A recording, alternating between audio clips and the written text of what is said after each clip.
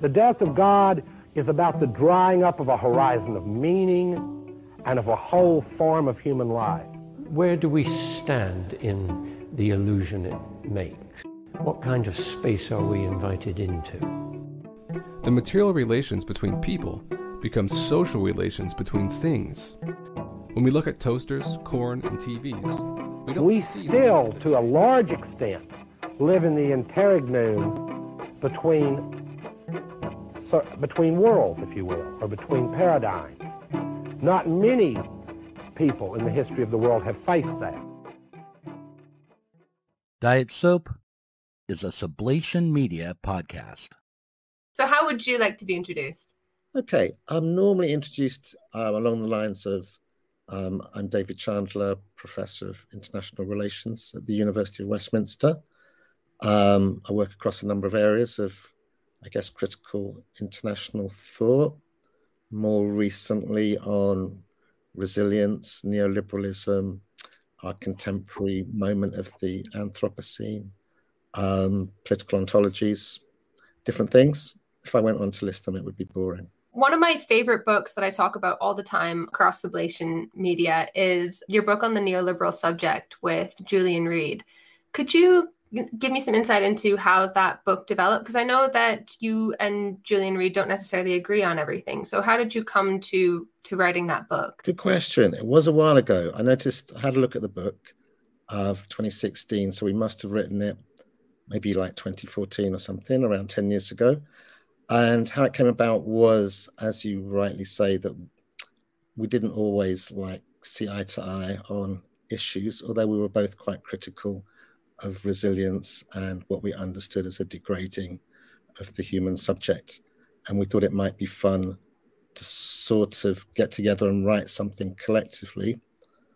As it worked out, we found it quite difficult to literally work collectively at that point, although later we wrote a book on becoming Indigenous where we did work collectively, sort of a follow-up book with the same press, Roman and Littlefield. Anyway, so at that stage, we weren't really quite on the same page. So we just chose chapters to counterposition our thoughts on resilience, adaptation, and vulnerability. And we got a colleague to sort of engage with us in the conclusion where we drew out our different perspectives. I guess 10 years ago, I was probably more Marxist and Julian's sort of more post-structuralist. So there's an underlying difference of where we're coming from, although we shared the same sort of critique. So it was sort of an experiment, I guess, at that point. That's actually a really good way to get into things. So what do you mean by the degrading of the subject? So like with all concepts, I guess neoliberalism is understood in quite opposing ways. So maybe it's easier to think about resilience, which has a sort of contemporary life as a way of understanding things. And maybe that's an easier way in than using neoliberalism immediately. And generally speaking, the way we use resilience at the moment, it's not like, a strong, capable subject capable of fighting off all difficulties, and much more an understanding that we have to be more adaptive, that we have to sort of accept we can't sort of shape a political agenda. We can't just resolve problems. We're sort of in a relationship where we have to work with problems. And increasingly in the policy discourses of resilience, problems actually become more like our friends. They're like registers of issues and of questions, maybe enabling us to think more about how we live our own lives and what we're doing. So it's a sort of more humbling experience. Resilience is still, they're like bad things, but the way we understand and approach to the bad thing or the problem begins to be transformed. And so instead of I guess the romantic view of the strong domineering subject, we have a different subject, more humble, more relational, more sort of attentive to the world and their entanglements with it. And it's quite possible that if you sort of think through resilience in those ways, the understanding of neoliberal can also be seen a bit like that, that what's neoliberalism doing vis-a-vis a classical or neoclassical liberal understanding is beginning to question some of the assumptions of naturalness, of autonomy, and thinking more relationally. And in thinking relationally, I guess neoliberalism is thinking more humbly. It's not just saying markets just work, humans are just rational, democracy always ends up with the most reasonable outcome. It's sort of saying maybe we have to take a little bit more care out of how those things are structured, how they're enabled, these sorts of things, that we can't just assume that everything works in this sort of abstract, naturalized way. And if we saw neoliberalism like that, even though there's a focus on individuals and their thinking, individuals become more products or outcomes rather than subjects and originators. And in thinking like that, we pay much more attention to difference and to relationality. So it is not necessarily a negative approach. You can see a lot of sense, particularly in our contemporary, more humble and more relational times, but it's a different approach. And so I guess thinking through the consequences and the limits of a different approach is sort of a thing that should be put out there. You mentioned that you have kind of at least a Marxist past. A lot of what you're saying right now, people might be surprised to learn is a neoliberal approach. And people might think it sounds kind of progressive, at least, or anti-capitalist. You mentioned that you're quite critical of this. And I think someone maybe from the left listening to what you've just said would say, well, that all sounds really good. Isn't that questioning capitalism? What would you say to that? It depends what we mean by capitalism, I guess. So I think a good example would be a sort of a neoclassical liberal approach would say that markets work naturally if they're left alone. So we could maybe have something like global capitalism, and maybe things would even out and there would be development, and the freer markets were, the more benefits would maybe trickle down. It might take a while, but the benefits would be shared. But if you think about neoliberal or neo-institutional economists, they still say we have capitalism, but they say there's no such thing as global capitalism. So a little bit like we have many different capitalisms, and how our capitalisms are very much depends on our institutions and the choices that we make and the path dependencies that we're trapped in. So you get a very different approach, a different understanding of capitalism and how we might address the problems of capitalism. So whether we look to, I don't know, Douglas North is a famous Nobel Prize winning economist. He's very famous for thinking about a neoliberal world where we can't make universal assumptions, where we have to think of institutional frameworks and how they're shaped, and there's no magic solutions. So in the late 90s, the 2000s, the World Bank and the IMF went from having very universal solutions, one size fits all, to a much more differentiated framework. Obviously, they still exist. They're still dictating terms, but the way those questions are managed and discussed becomes more differentiated. So there's still capitalism, but the problems of capitalism are no longer seen as global inequalities, differences between the products of the West, colonial histories.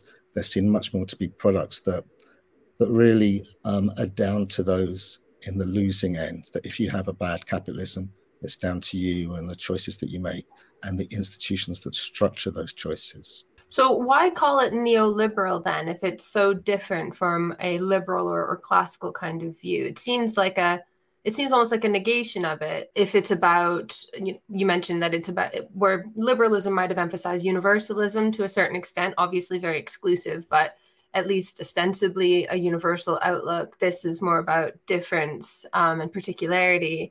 So among other differences. So why call it neoliberal? What is it that is from liberalism that is being rehashed here? So in most people's understandings, it would be neoliberal because the aspiration is still to have a liberal world. The aspiration is to have capitalism that works, to have democracy that works. And the point is that rather than taking it for granted, we have to sort of govern for markets, govern for democracy. Like Friedrich Hayek, he's often renowned as a central thinker of neoliberalism. That's exactly his argument, that you can't just let markets do their thing. You can't just have democracy, that you have to create frameworks that enable choice making, that we've moved on from like an Enlightenment period where we sort of assume that individuals came before societies, that all humans were abstractly the same and rational and autonomous and free to make choices. Everyone knows that we live in a relational world. Even Marxists understand that that's like a fiction, and that underneath that bourgeois sphere of equality, there's an inequality in the process of production. There's propertyless workers meet the capitalists that own all the industry. So sort of saying that there's a problem with a liberal abstract universalism isn't necessarily a new thing. What I think is possibly new is that critique is a dominant understanding that governments and international institutions would all agree today that there's no universal solutions, that we can't imagine a sort of global governance way of thinking where we have magic solutions and we just export them or impose them or give them to people. The understanding of difference and multiplicity and how that undermines a sort of classical understanding of knowledge and causality, hierarchy, power relations, that sort of common coin is no longer just something possessed by sort of radical critics, whether they're Marxists or continental philosophers or our contemporary sort of up-to-network theorists and post-humanists. I think every contemporary set of ideas very much focuses on relationality, on process, and on differentiation. We could argue in that way that neoliberalism doesn't really exist in the way that it used to as a critique of classical liberalism, that practically all currents of contemporary thought have taken on board the essence of a neoliberal understanding. Because when most people think of neoliberalism, they think of, Thatcherism, a state that does very little, it's sort of laissez-faire. So this seems to be quite a different kind of conceptualization of neoliberalism. So how did we go from a kind of Thatcherite kind of formation to the present? Is it very different, or is it a continuation? So it's the nature of political concepts, I guess, that they're used very differently in different contexts. And I think it's similar, as I sort of tried to sort of explain before, with the concept of resilience. Resilience as it emerged was all about bouncing back. It was about inner strength, that a bridge would be resilient, or like an Arctic explorer or something like that.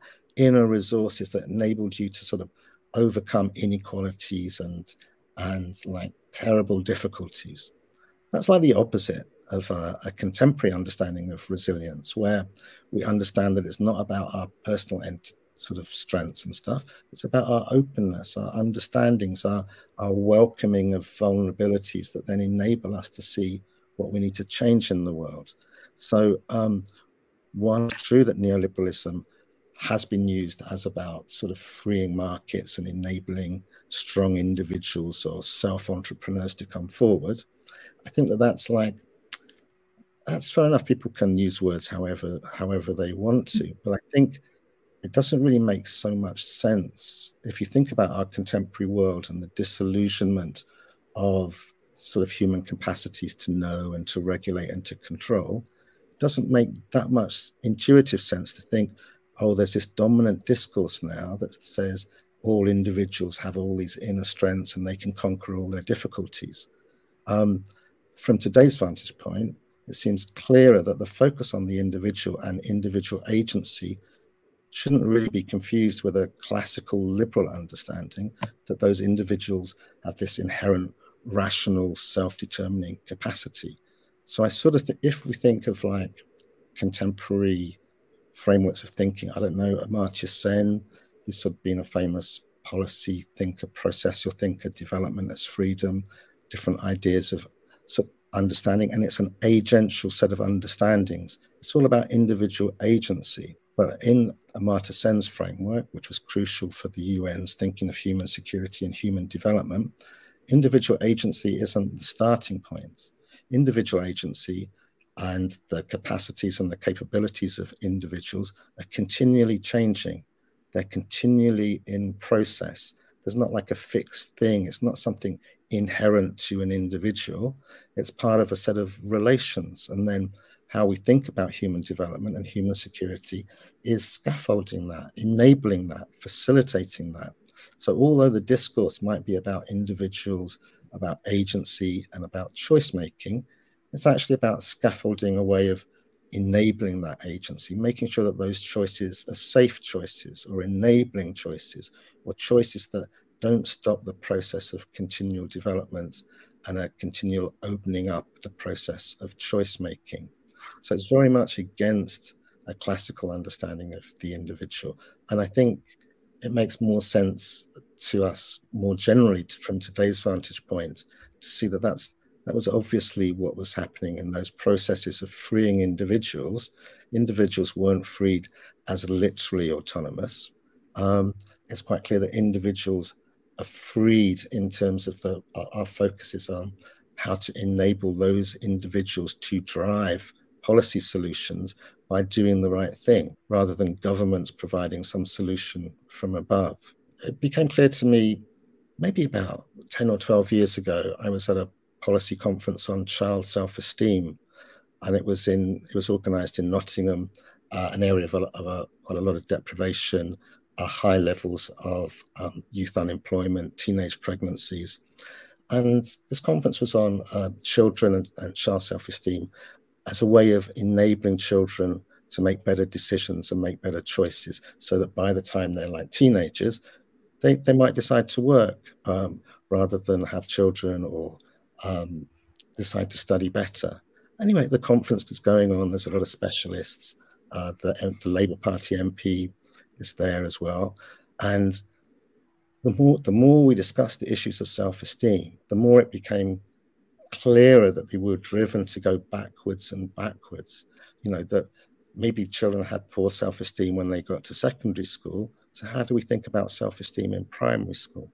And as I was sort of saying, the Labour MP says, if only we could intervene while they're still embryos in their mother's wombs, then maybe we might have a chance. So even though it's all sort of orientated around the individual and the agency of the individual, you can see that the more you think about if the individual is the point of intervention, then that set of problems enables a whole rethinking of where we think the sphere of politics is. So politics moves into society, in a deeper and deeper way as we struggle to address problems, not from a top-down universalist way of giving, but in terms of differences and agency and process and relations, and the focus on giving individual choice center stage. So individual choice is different in a contemporary or neoliberal framework to individual choice in a classical liberal set of understandings. It's good that you gave that example, because I was thinking, this all sounds really good. It sounds really anti-capitalist.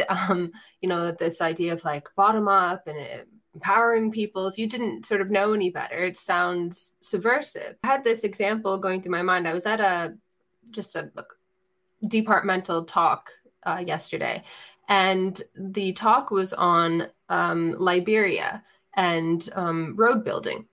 And just as you were saying, at the end of the day, it's about capitalism. It's about enabling choice making for the end goal of sort of maintaining capitalism. I'm not sure if I'm putting words in your mouth, but this is kind of what I understood. But it's interesting because it's sort of maintaining capitalism not as we know it, at least not as people, the cliche of what capitalism is, i.e. consumer capitalism.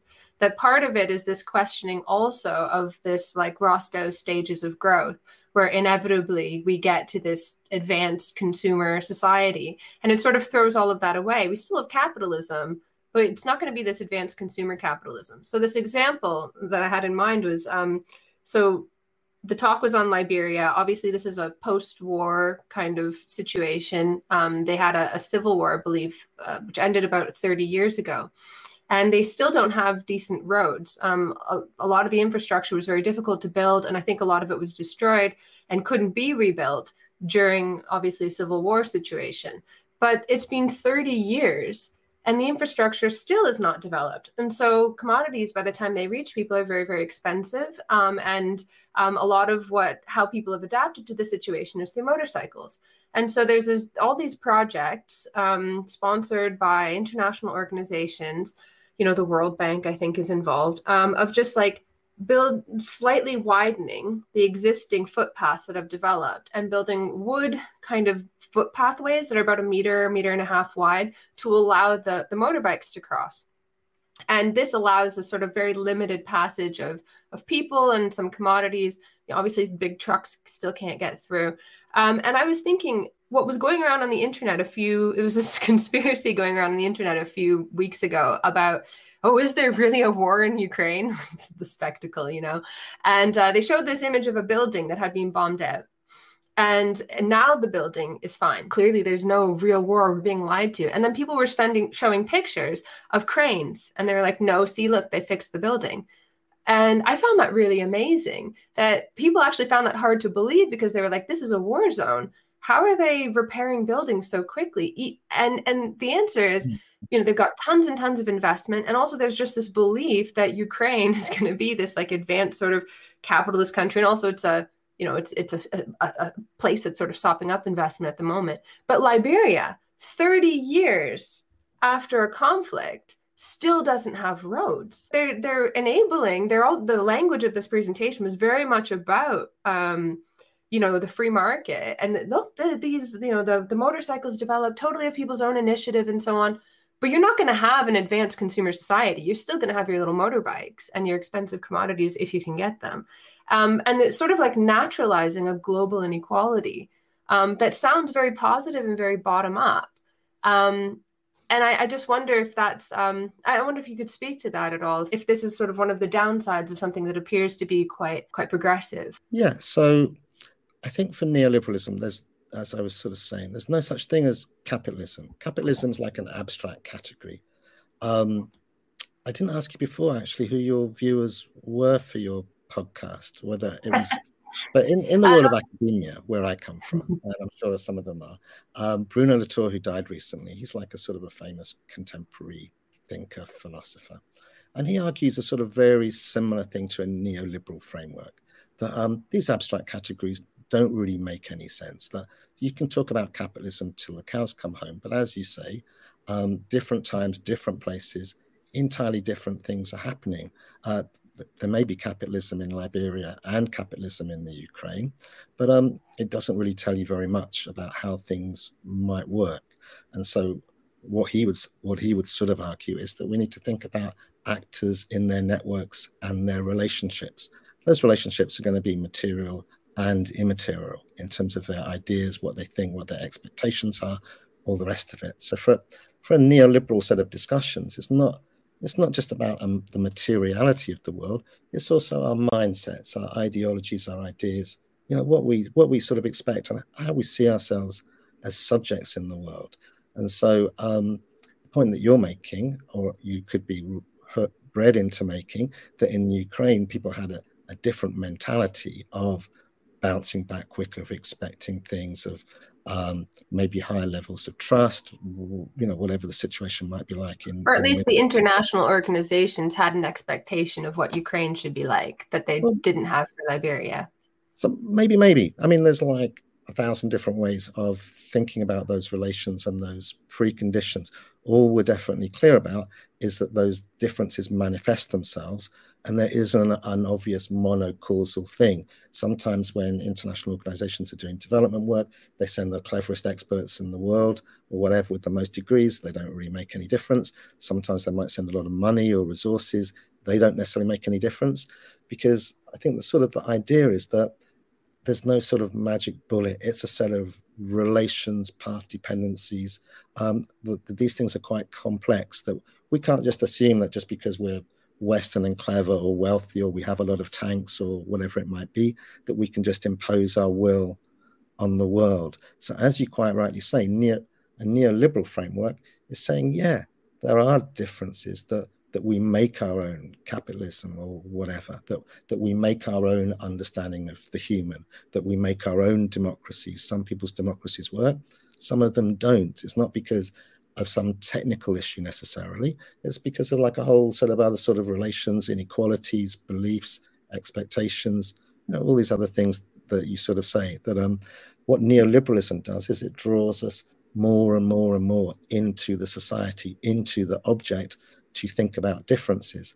And in that understanding of how differences make differences, how we're always in the middle, in that understanding of how we're always in the middle of those processes, what we lose track of are those traditional sort of 19th century social science grand categories of capitalism, of the human, of class struggle, or whatever. Those all tend to disappear because our focus is on the active agency of individuals making choices in real moments. Now, I think maybe for like a couple of 100 years, that set of thinking, that shift towards real people in real context, has been seen as a radical and critical understanding because modernity was alive and well. Classical liberalism was alive and well with its universal sort of understandings, its telos of progress, and things can only get bigger and better. But in a world where modernity and universal liberalism is not so healthy, these sorts of ideas that were radical, were critical, then become constructs through which we understand problems and govern ourselves. And therefore, they at least sort of call for like a rethink in how we might normatively, politically, ethically, whatever, think about them. Just because a set of ideas was critical in deconstructing that abstract universalism doesn't mean that they were wrong or right at the time or wrong or right now. It just means that we should always be open to thinking about how ideas are constructed in particular contexts. So that's all me and Julian were doing in the Neoliberal Subject, but we were looking at how, there's no point in criticizing ideas that everyone immediately dislikes. Our job as academics is just to criticize ideas that everyone likes. So we're just looking at these ideas of resilience, adaptation, vulnerability, how they sound so appealing to us, how the attention to difference, to relation, to process seems to be empowering and a challenge to power and that sort of thing, and how we might need to rethink that. I don't think we come up with any magic solutions. As we said at the front of the program, at that point, we didn't really agree with each other in terms of where we were coming from or where we were going. So I guess it's more a set of observations and an attempt to study at least how neoliberal discourses, as we call them, make sense. What is it that makes resilience, adaptation, vulnerability appealing when not so long ago in the past, vulnerabilities were seen as negative? In today's world, vulnerabilities are what enable us to access the possibilities of change. It's only by recognizing our vulnerabilities that we're able to deal with the threat of climate change or other social sort of economic situations. So all this terminology, all these concepts seem to be sort of recast in our more contemporary moment. And it's really just thinking through that and being open to those understandings that we're trying to do. Because I think in academia, in politics, you can very easily get stuck in a sort of mindset where words are evil or good or whatever. And the world moves on, and I guess we have to sort of move with it in a sort of open but critical way. In one of your papers, you mentioned that you prefer the term post-liberal to signify that it's not a continuation of the liberal project, but its destruction, something along those lines. Do you still believe that? Yeah. So I think to me, and I'm not alone, I don't think it's sort of clear that the liberal set of universal assumptions that enabled our frameworks of law and politics and our separations of the real world and the artificial sphere of equality and reason and sort of linear causality, that those abstractions, that sort of way of representing social science, natural science, they seem to have exhausted themselves. They don't seem to be able to deliver the promises that they used to, and in their inability to do that, it begins to taint the whole of modernity.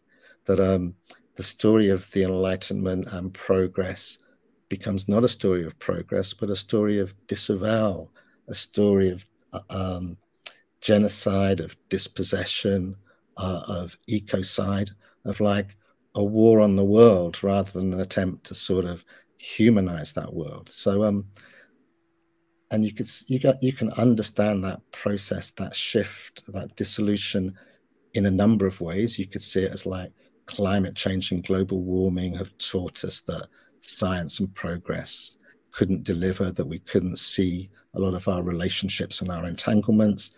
You could see it as like a collapse of a political, social project of change and transformation. There's different ways in which you might read that disillusionment, but however you might argue about how we got here, the fact that we're here has an extremely corrosive effect on traditional ways of thinking about politics and about human agency and what it means to address problems in the world. So how would we, I know that you said that it was sort of a critique and you weren't sure at the time, at least, how to maybe move beyond that.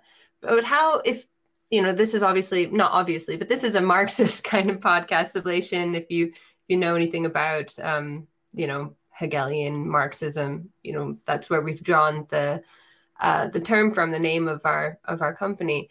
So do you have any sense of, if for someone who wants to be progressive, someone who wants to move the world forward and is confused about how to do so, how should we make sense of things like resilience or building self-esteem? Isn't that an important part of a movement for progress? I guess there's many types of Marxists. I would say, I have a Marxist background myself, and what does it mean to be a Marxist in our contemporary moment? I sort of think that ideas on their own, don't sort of change. That ideas are a reflection of the worlds that we live in, and that contemporary subjectivities are important to engage with and to sort of problematize and deconstruct. So I wouldn't understand Marxism as a certain set of beliefs or goals or something that's like fixed and needs to be wheeled out to solve problems or to educate people in some sort of way.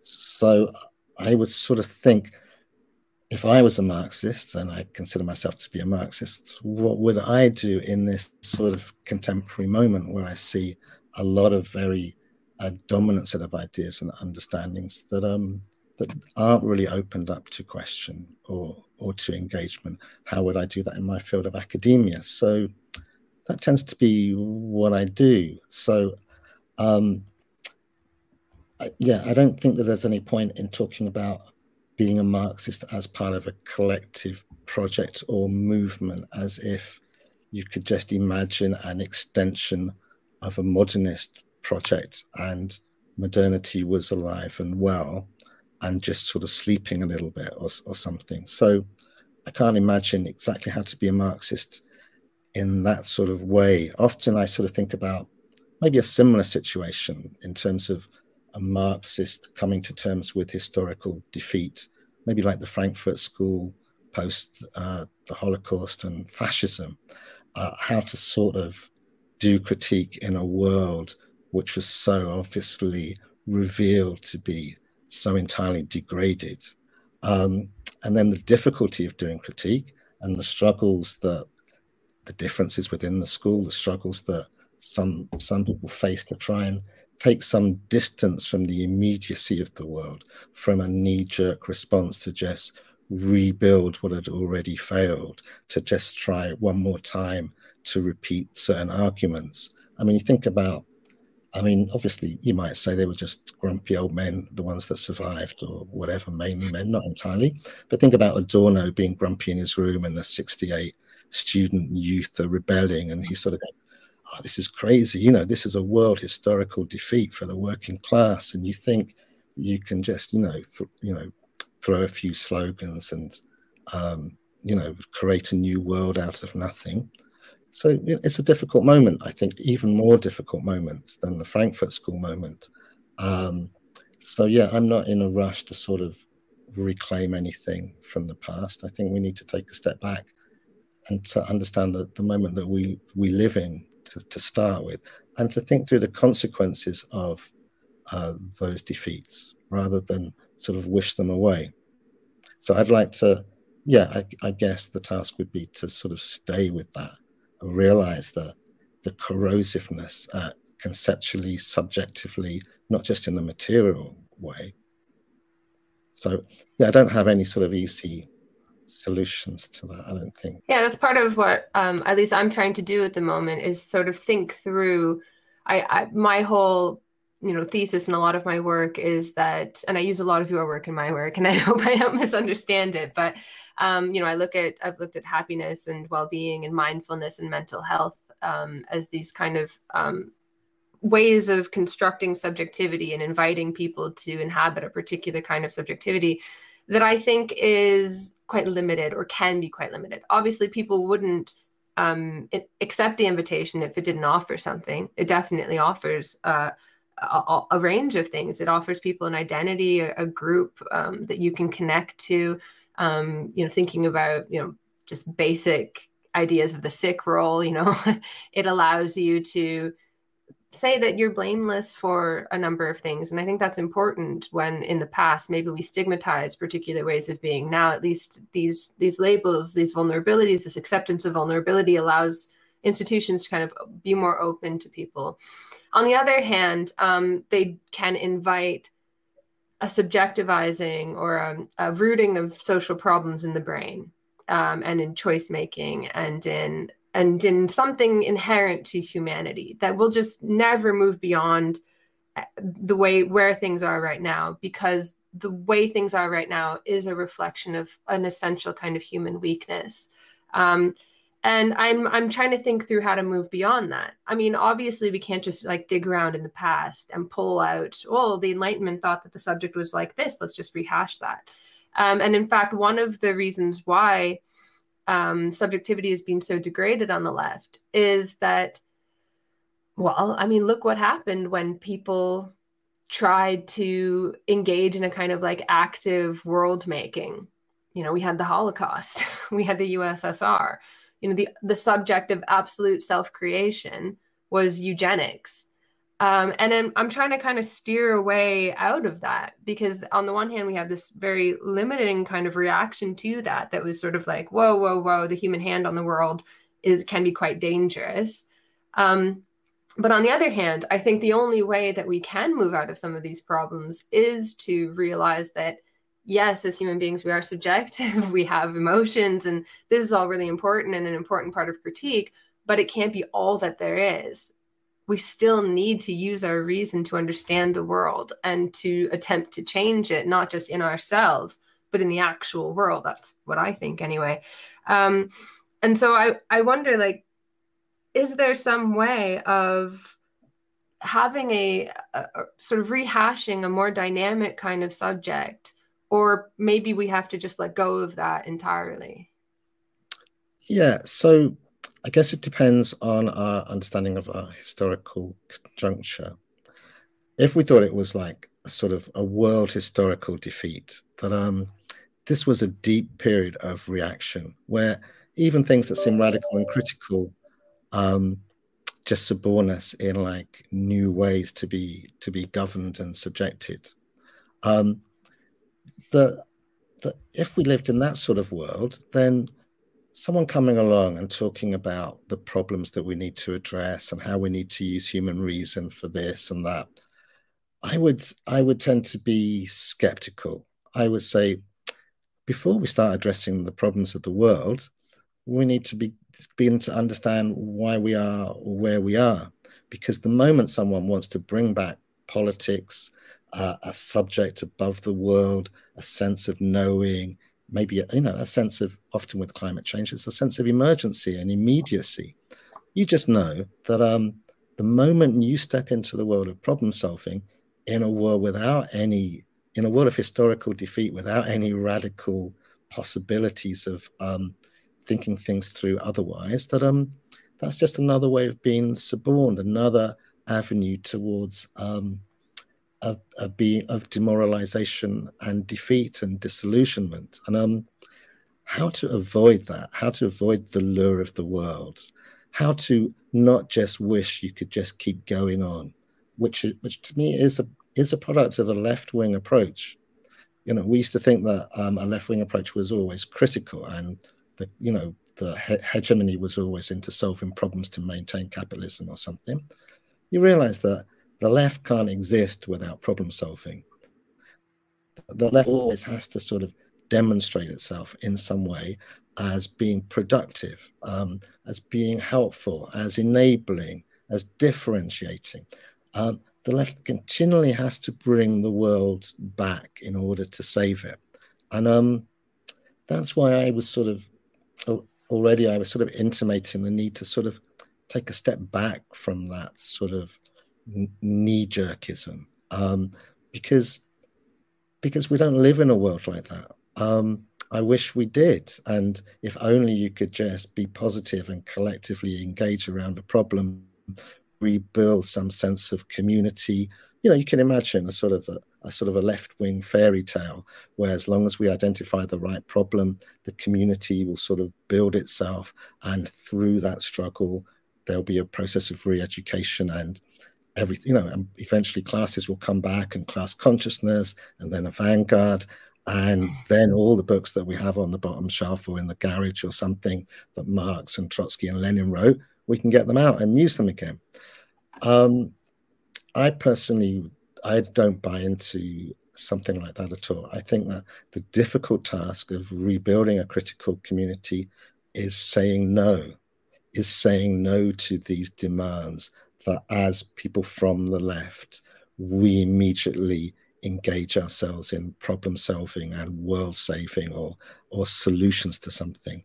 The art of saying no, the art of refusal, is something that urgently needs to be developed, because all we're bombarded with is the terribleness, the degradedness of the world, the one disaster after another disaster, whether you call it capitalism or whether you call it like limited mindsets or whatever. So I would sort of think about how to refuse that. And I'm not sure whether people from the left are open to a critical approach, an attempt to rebuild a political project for our times, rather than being continually driven to just rerun the past. I just don't think that that's feasible today.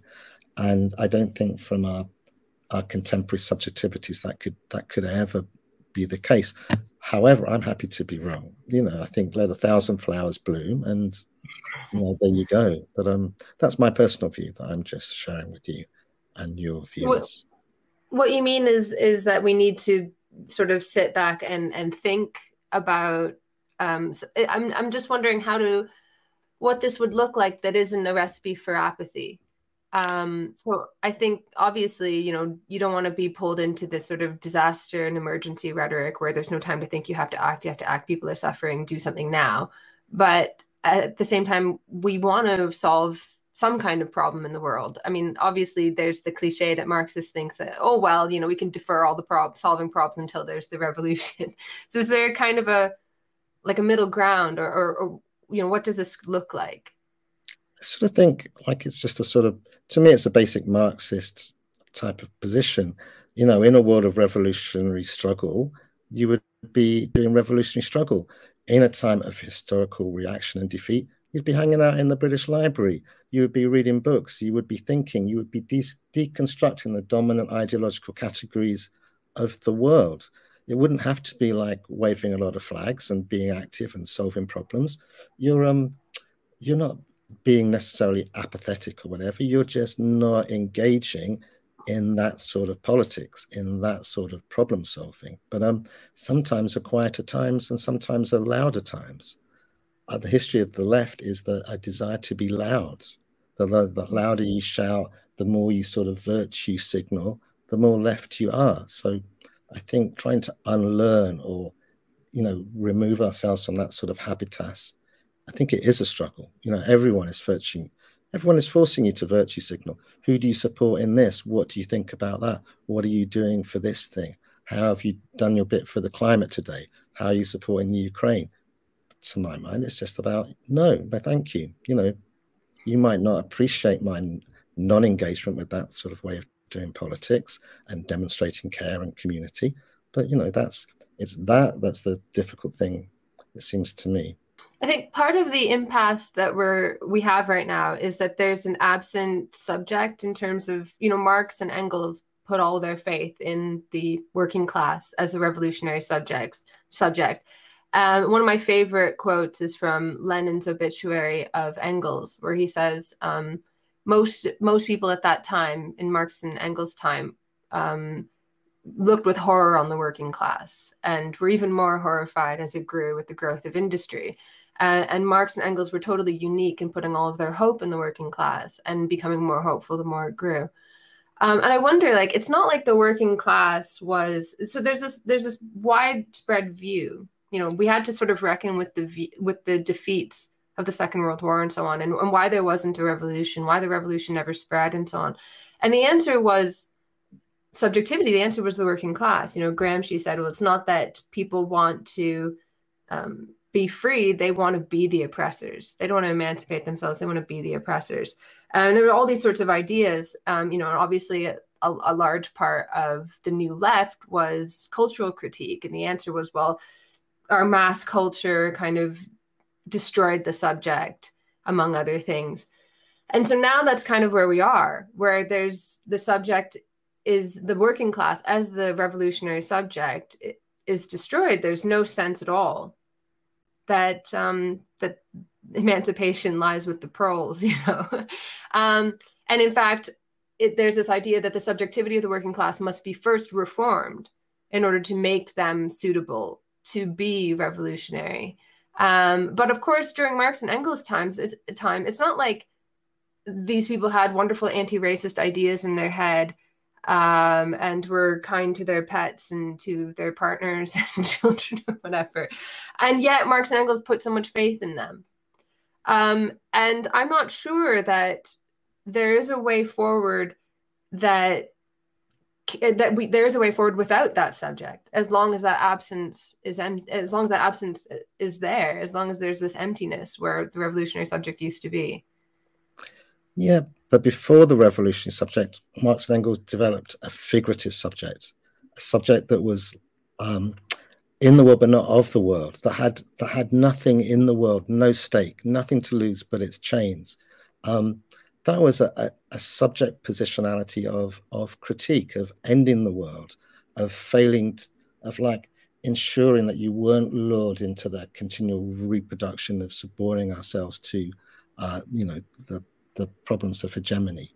And what got lost, I sort of think, in the development of Marxism as a sort of social project was, as you correctly say, this sort of romanticization of somehow it's about identity, that it, as we'd understand it now, that there's something about being working class. Marx and Engels were hugely hostile to any confusion of their figurative sort of subject that could only ever destroy itself and destroy the world to create the possibilities of something else, and some celebration of an identity of working class culture or something like that. So I sort of think that you can think in a contemporary moment, as I was saying earlier, with a crisis of Marxism, in the same way as the Frankfurt School theorists also sought to bring back a sort of critical positionality that was not in the world, that did not depend upon an identity with the world, with the historical defeat of politics based on real living identities in struggle.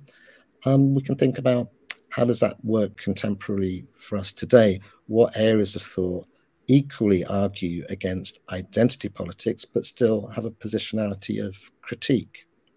To my mind, maybe in the ontological turn in critical Black studies, Afro-pessimism, similar related strains of thought, there's also an engagement of critique which is anti-identity politics. And to my mind, it's like thinking through what it might mean to do a critique without its dependence upon literal subjects in the world, of literal identities. That might be a productive area of engagement. Now, that's an entirely opposite area of engagement to the problem-solving thing, to if we just engage around issues, we can rebuild things. we can basically construct identities or change identities. That to me is like hardly any different from what we're describing as neoliberalism. This is sort of attempts, this way of understanding individuals as objects rather than subjects, individuals that need to be shaped and structured and enabled and capacity built to then understand that capitalism needs to be ended in a working class project of revolutionary transformation. As you may have gathered already, I'm not a huge fan of that sort of neoliberal construction, that way of engaging in a society in order to enable people to make better choices and understand themselves politically in different ways. I think if you were to ask me, as far as I understand it, that was been a problem of left-wing politics, because they confused the working class as a sort of an ontological, structural, political positionality with real people. They then set out to neoliberalize, to convert, to enable and facilitate people to think differently, as if it was about those literal people rather than a political, philosophical project. And as if that project literally depended on those people obeying them or doing something or reading some book correctly. There's no point in crying over spilt milk or anything like that. And, you know, what's done is done and all the rest of it. But in rethinking that tradition, in rethinking what it might mean to have a political project and structurally think through the preconditions of being critical today, bearing in mind those traditions and those histories, I sort of think, as I've said, really, that just engaging, rebuilding, doing those sorts of things, it would be laughable if it wasn't undertaken by people who saw themselves as inheritors of some sort of radical or Marxist legacy. So I sort of think a very different approach would be necessary. But I'm happy to be wrong. Like with anything, you know, I would hate the thought of being correct on any of these issues because it would be a little bit dark. Well, what would it mean then to treat people not as objects, but as subjects? Because it seems like when people assert their subjectivity in the world, you get this like, oh, well, not like that. You know? I sort of think that, like, having a project that you want to win people towards is treating people like objects, because you're sort of thinking that you need to convert them to something. And so what I'm suggesting is not having the politics has to be not the politics of already knowing stuff and having a project and that sort of way of stuff. It has to be sort of an anti-politics. Politics is the most destructive and degrading thing at the moment. Politics is, to me, neoliberalism.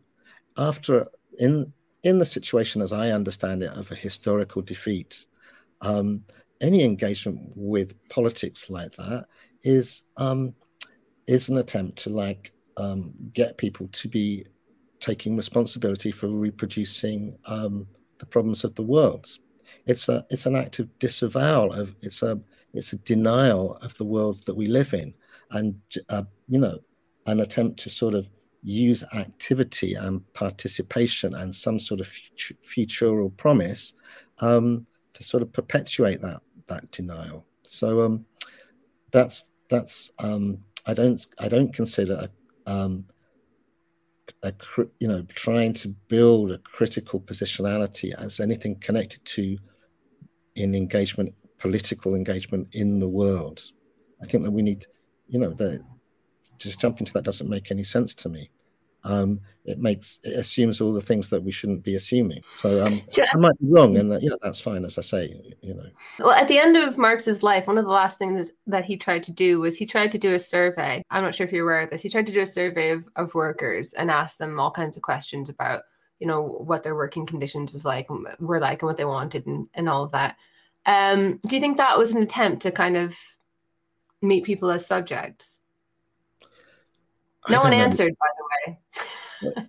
So I don't know. I didn't know he did that, and I don't know what was going on. But we could sort of see similar experiments, say like the work of W.B. Du Bois.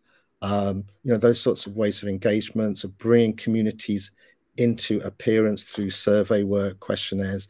There's a whole sort of revolutionary traditions and conservative traditions of how we might, transform the appearance and the being of communities and individuals, and put them on a map, enable their voices to be heard in different ways, etc. What I'm sort of thinking is that those are often addressing different problems to the problems that we might face now as critical thinkers at the end or after the end of a certain revolutionary radical Marxist tradition. So I personally don't know how a survey would serve those particular ends, although I'm not saying that we should have a survey, but I mean the kind of like underlying idea of it. I mean, at the time it was quite radical. No one had ever thought of doing it. I mean, I'm sure people had, but it's quite a new thing now where everybody's surveyed to death. It's like just another form of management. Yeah, I'm not sure. And I can imagine that surveys would be useful to do, as I said, all sorts of things, surveys in workplace. There's all sorts, I'm sure there's all sorts of subliminal underlying discontents and different ways of thinking. There's a lot of things in the world, and some of them are better than others, and some of them are obscured, marginalized, oppressed in countless ways. However, in our particular historical conjuncture, it's not obvious that those repressed and disavowed ways of thinking and doing and knowing are going to be helpful to us. That's all I'm sort of saying. In other times, I can imagine that would be essential to shine a light on and to sort of challenge and enable and those sorts of things. I think that's a good place to leave it. Was there anything that you wish I'd asked that I didn't ask that you wanted to put forward? I don't think so. Actually, you sort of asked more than I wished you would have asked. So already, so I think I'm fine.